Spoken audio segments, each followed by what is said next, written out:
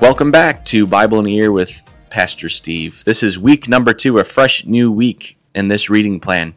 And today you should have read or will read Genesis chapters 25 through 27, the 6th Psalm, and Proverbs chapter 6.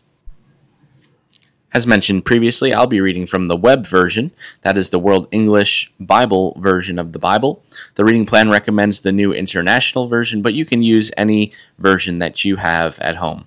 It's always good to see the different nuanced meanings of the words by reading multiple translations anyway. So without further ado, let's jump into this fresh new week. I'll be covering Genesis chapters 25 and 26 in the devotional today, and that's what I'll be reading. Genesis chapter 25. Abraham took another wife, and her name was Keturah. She bore him Zimran, Jokshan, Medan, Midian, Ishbak, and Shua. Jokshan became the father of Sheba and Dedan. The sons of Dedan were Ashurim, Letusim, and Lumim. The sons of Midian were Ephah, Epher, Hanoch, Abida, and Eldaah. All these were the children of Keturah. Abraham gave all that he had to Isaac, but Abraham gave gifts to the sons of Abraham's concubines. While he still lived, he sent them away from Isaac his son, eastward, to the east country. These are the days of the years of Abraham's life which he lived, 175 years. Abraham gave up his spirit and died at a good old age, an old man and full of years, and was gathered to his people. Isaac and Ishmael, his sons, buried him in the cave of Machpelah, in the field of Ephron, the son of Zohar the Hittite, which is near Mamre, the field which Abraham purchased from the children of Heth. Abraham was buried there with Sarah, his wife. After the death of Abraham, God blessed Isaac, his son. Isaac lived by Beer Lahai Roi. Now this is the history of the generations of Ishmael, Abraham's son, whom Hagar the Egyptian, Sarah's servant, bore to Abraham. These are the names of the sons of Ishmael by their names, according to the order of their birth. The firstborn of Ishmael, Nebaioth, then Kedar, Abdil, Mibsam, Misma, Duma, Massa, Hadad, Tima, Jetur, Nephish, and Kedemah. These are the sons of Ishmael, and these are their names by their villages and by their encampments, 12 princes, according to their nations. These are the years of the life of Ishmael, 137 years. He gave up his spirit and died and was gathered with his people. They lived from Havilah to Shur, that is before Egypt, as you go toward Assyria. He lived opposite all his relatives. This is the history of the generations of Isaac, Abraham's son. Abraham became the father of Isaac. Isaac was 40 years old when he took Rebekah, the daughter of Bethuel, the Syrian of Padam Aram, the sister of Laban the Syrian, to be his wife. Isaac entreated Yahweh for his wife because she was barren. Yahweh was entreated by him, and Rebekah, his wife, conceived. The children struggled together within her. She said, "If it is like this, why do I live?" She went to inquire of Yahweh. Yahweh said to her, 2 nations are in your womb. 2 peoples will be separated from your body. The one people will be stronger than the other people. The elder will serve the younger. When her days to be delivered were fulfilled, behold, there were twins in her womb. The first came out red all over, like a hairy garment. They named him Esau. After that, his brother came out, and his hand had hold on Esau's heel. He was named Jacob. Isaac was 60 years old when she bore them. The boys grew. Esau was a skilled hunter, a man of the field. Jacob was a quiet man, living in tents. Now Isaac loved Esau because he ate his venison. Rebekah loved Jacob. Jacob boiled stew. Esau came in from the field, and he was famished. Esau said to Jacob, "Please feed me with some of that red stew, for I am famished." Therefore his name was called Edom. Jacob said, "First Sell me your birthright." Esau said, "Behold, I am about to die. What good is the birthright to me?" Jacob said, "Swear to me first." He swore to him. He sold his birthright to Jacob. Jacob gave Esau bread and lentil stew. He ate and drank, rose up, and went his way. So Esau despised his birthright. Genesis chapter 26. There was a famine in the land, in addition to the first famine that was in the days of Abraham.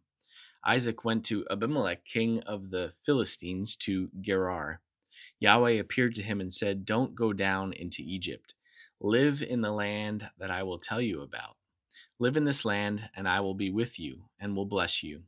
For I will give to you and to your offspring all these lands, and I will establish the oath which I swore to Abraham your father.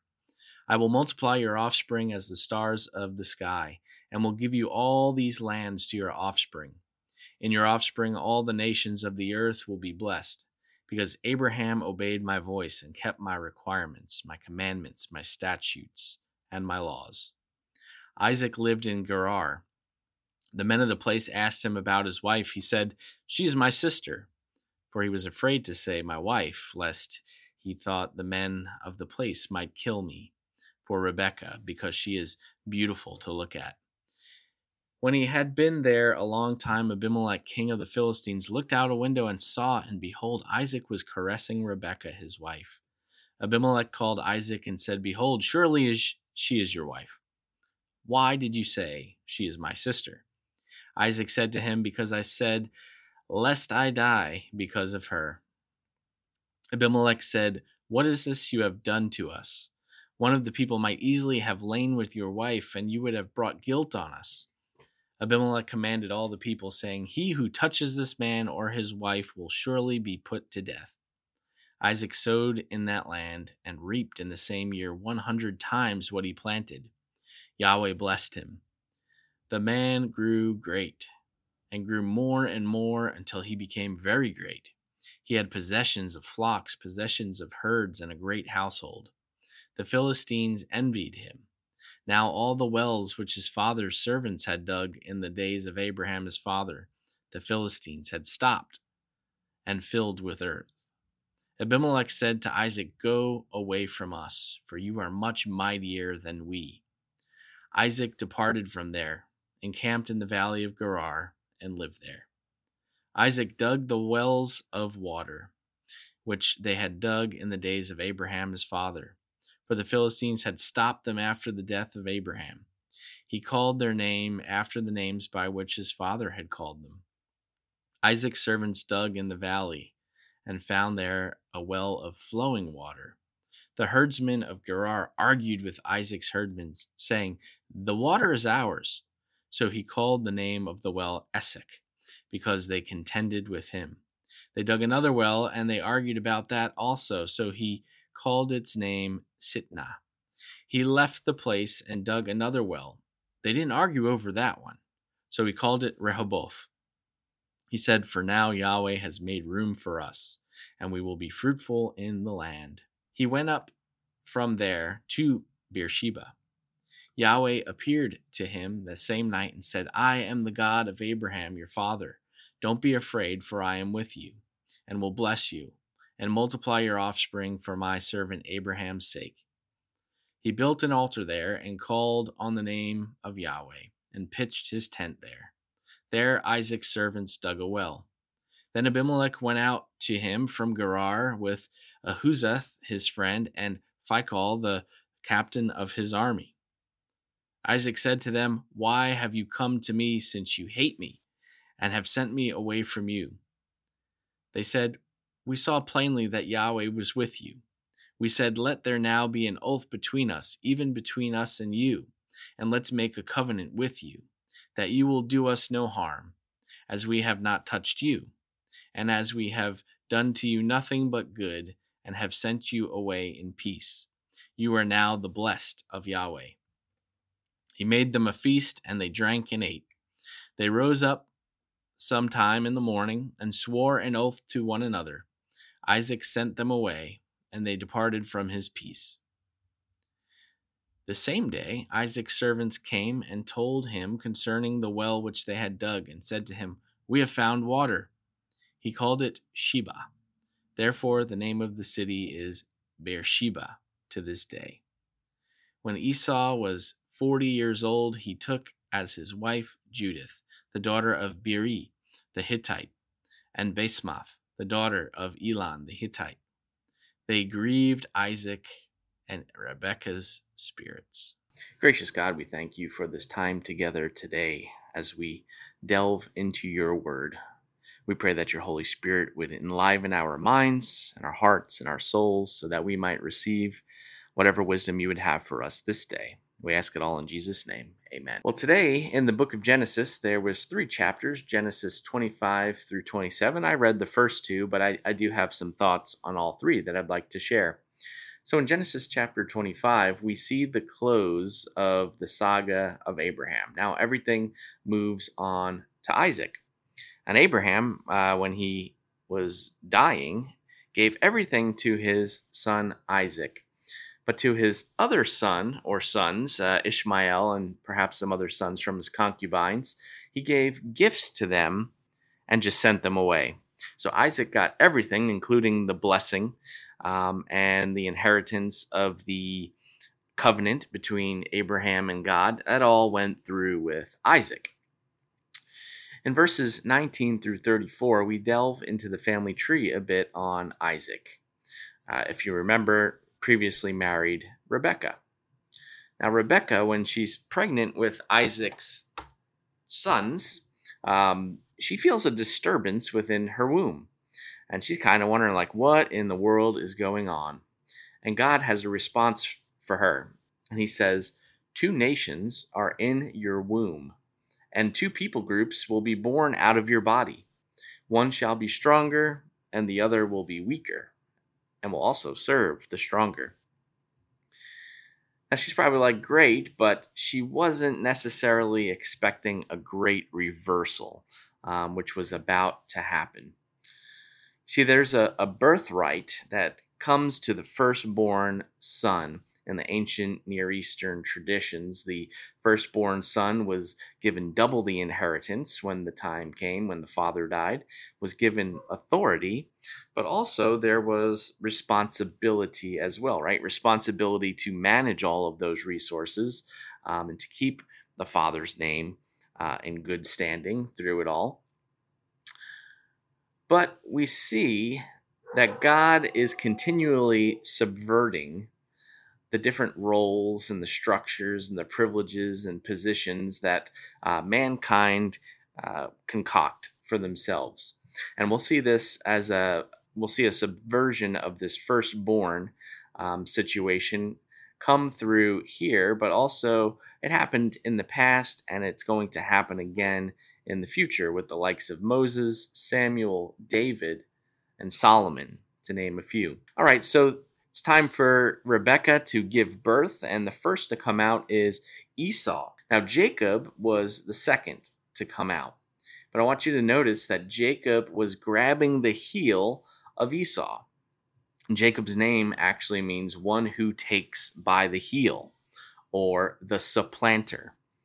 So right from the very beginning, Jacob was up to something, wasn't he? He was trying to maybe pull back Esau into the womb so he can come out first. Who knows? Now, God doesn't tell us the story why he allowed the younger to receive the inheritance later on and the blessing. But as the story will be told, there's probably good reason for it. So now we jump into Genesis chapter 26. It starts off with a note that there is a famine in the land.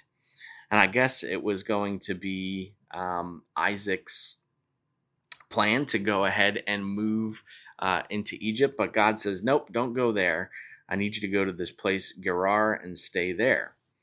And once Isaac does so, he's faithful in obeying God. God reiterates the covenant that he made with Abraham. And he says, I'm going to do all these things. I'm going to make you a great nation and multiply your descendants like the number of stars in the sky, right? Because of Abraham, your father's faith. So he goes there. He's kind of thriving. Isaac does the whole sister act thing. You remember what I'm talking about there? Remember what Abram and Sarai did when Abram was in a foreign place? He said, Sarai, just let me call you my sister so that I don't get killed by the king that is here, right? Because he's going to want to take you. So Isaac does the very same thing with Rebekah. And this causes a run in with the king, and you might recognize the name Abimelech. So after the whole sister act thing, he has another run in with Abimelech. I guess it's a tradition for the family to run into this guy, the king of Gerar. And the king's like, "What is it that you have done? This clearly is your wife. I saw you caressing her shoulder, right? You don't really do that to a sister." So he calls him out and tells his servants, don't harm this man or his wife because he knows that God is on their side. So he goes about and Isaac thrives. Still, even though he had this run in, he thrives and his possessions become so great that the Philistines get jealous. And what do? Well, this was the land that Abraham had cultivated earlier and dug a bunch of wells for water. The well systems were how they got their water primarily. You could dig a cistern, which basically is a well, shallow well that can catch water. Or if you're lucky enough, you can dig one of these cisterns and tap into living water, which is like a spring. And Abraham had done that. But anyway, the Philistines got jealous because of the possessions of Isaac and knowing that God was prospering him so much to the point where they started stopping up the wells. They basically filled them with soil so that they would run out of water. Well, and Abimelech, he comes out and he sees all this strife and that they were just so numerous and so wealthy that maybe he felt a little threatened, and he sends Isaac away. So he goes away. He redigs some wells in a different place, and the Philistines, their herdsmen, basically against Isaac's herdsmen, were saying, "No, this is our well. Get the heck out of here!" And he did it over and over and over again. And then God makes an appearance. And just when Isaac's probably feeling down in the dumps, he reiterates the covenant again, saying, "Put your head up. Guess what? We're going to do this covenant through you. You're going to become a great nation. You're going to have so many descendants that come through you.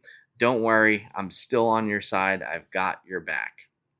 So God reiterates that covenant.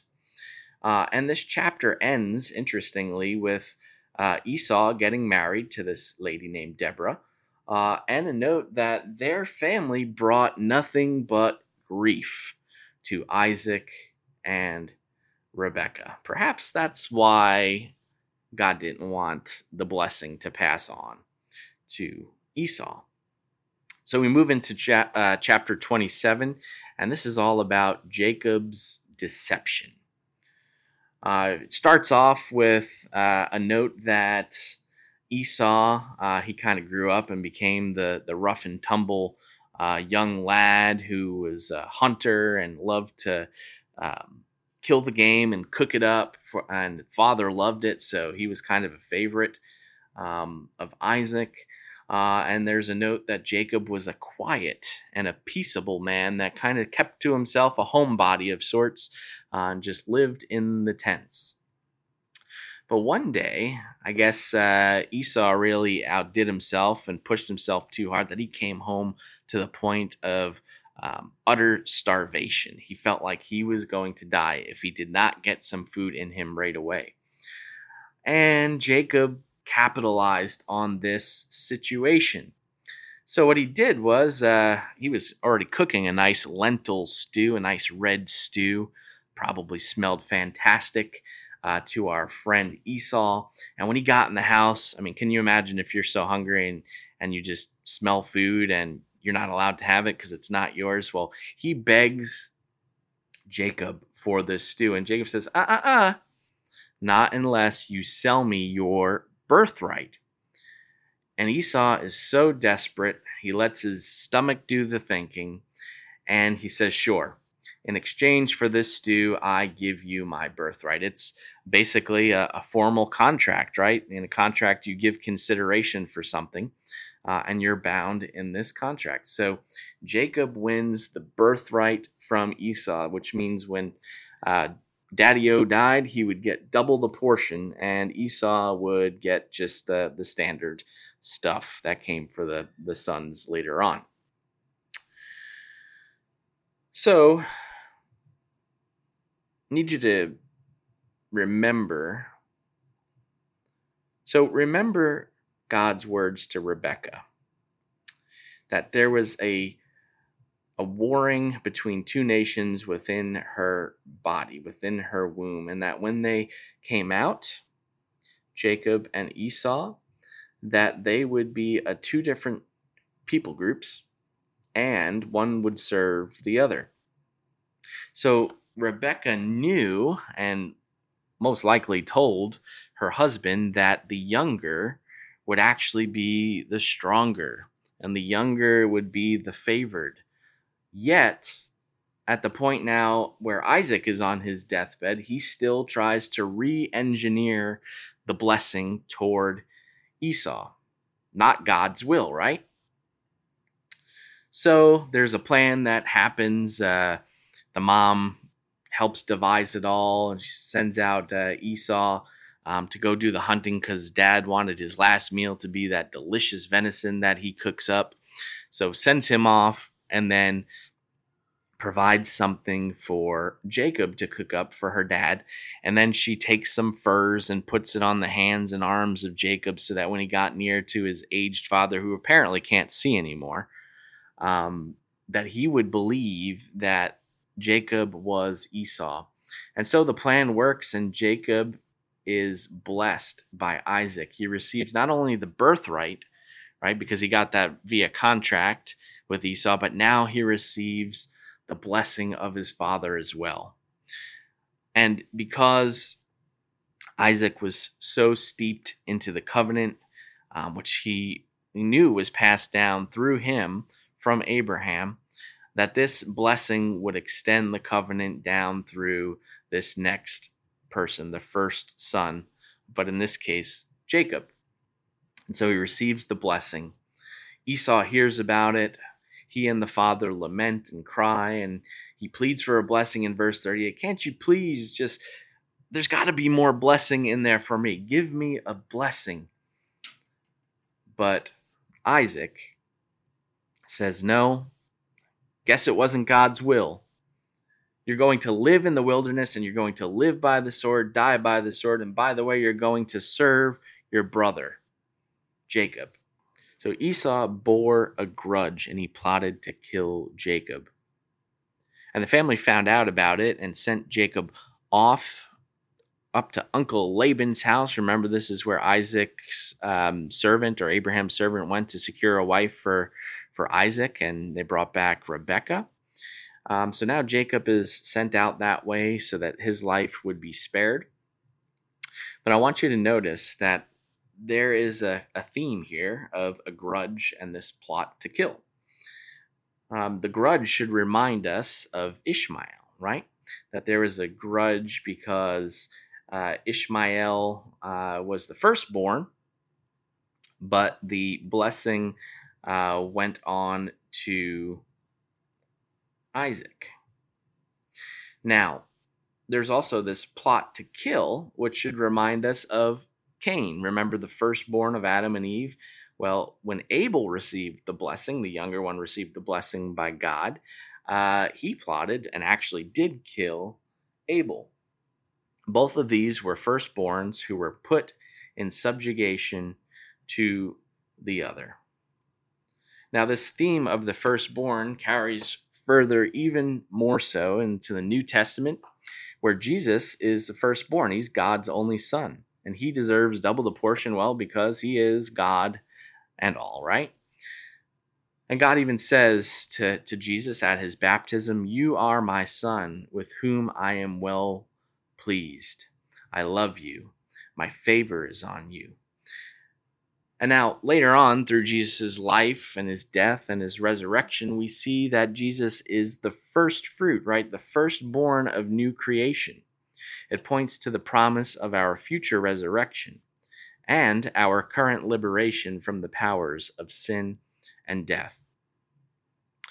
And because of this, we can all live in this fallen world and help make it the promised land, right? God's kingdom on earth as it is in heaven. This is the vocation which started in the Garden of Eden and was doubly placed on us as followers of Christ, members of his holy church, which is an agent of transformation and healing for the world.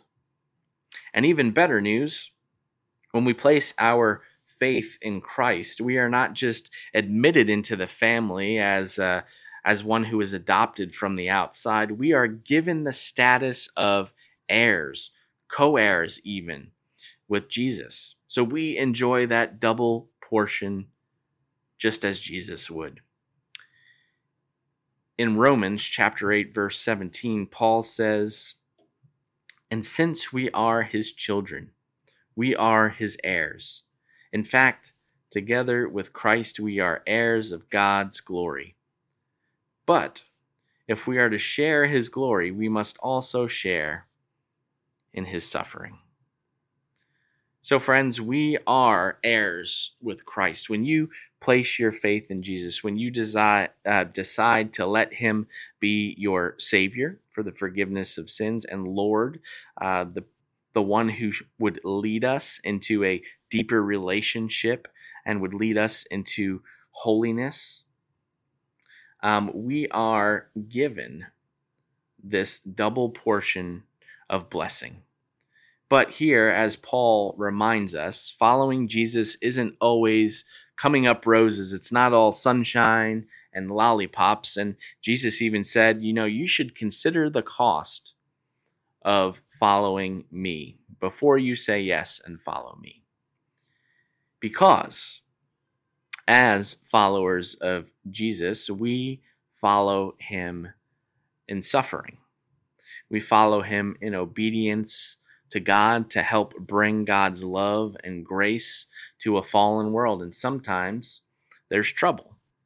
We also have that wily serpent who still tries to shoot flaming darts at us.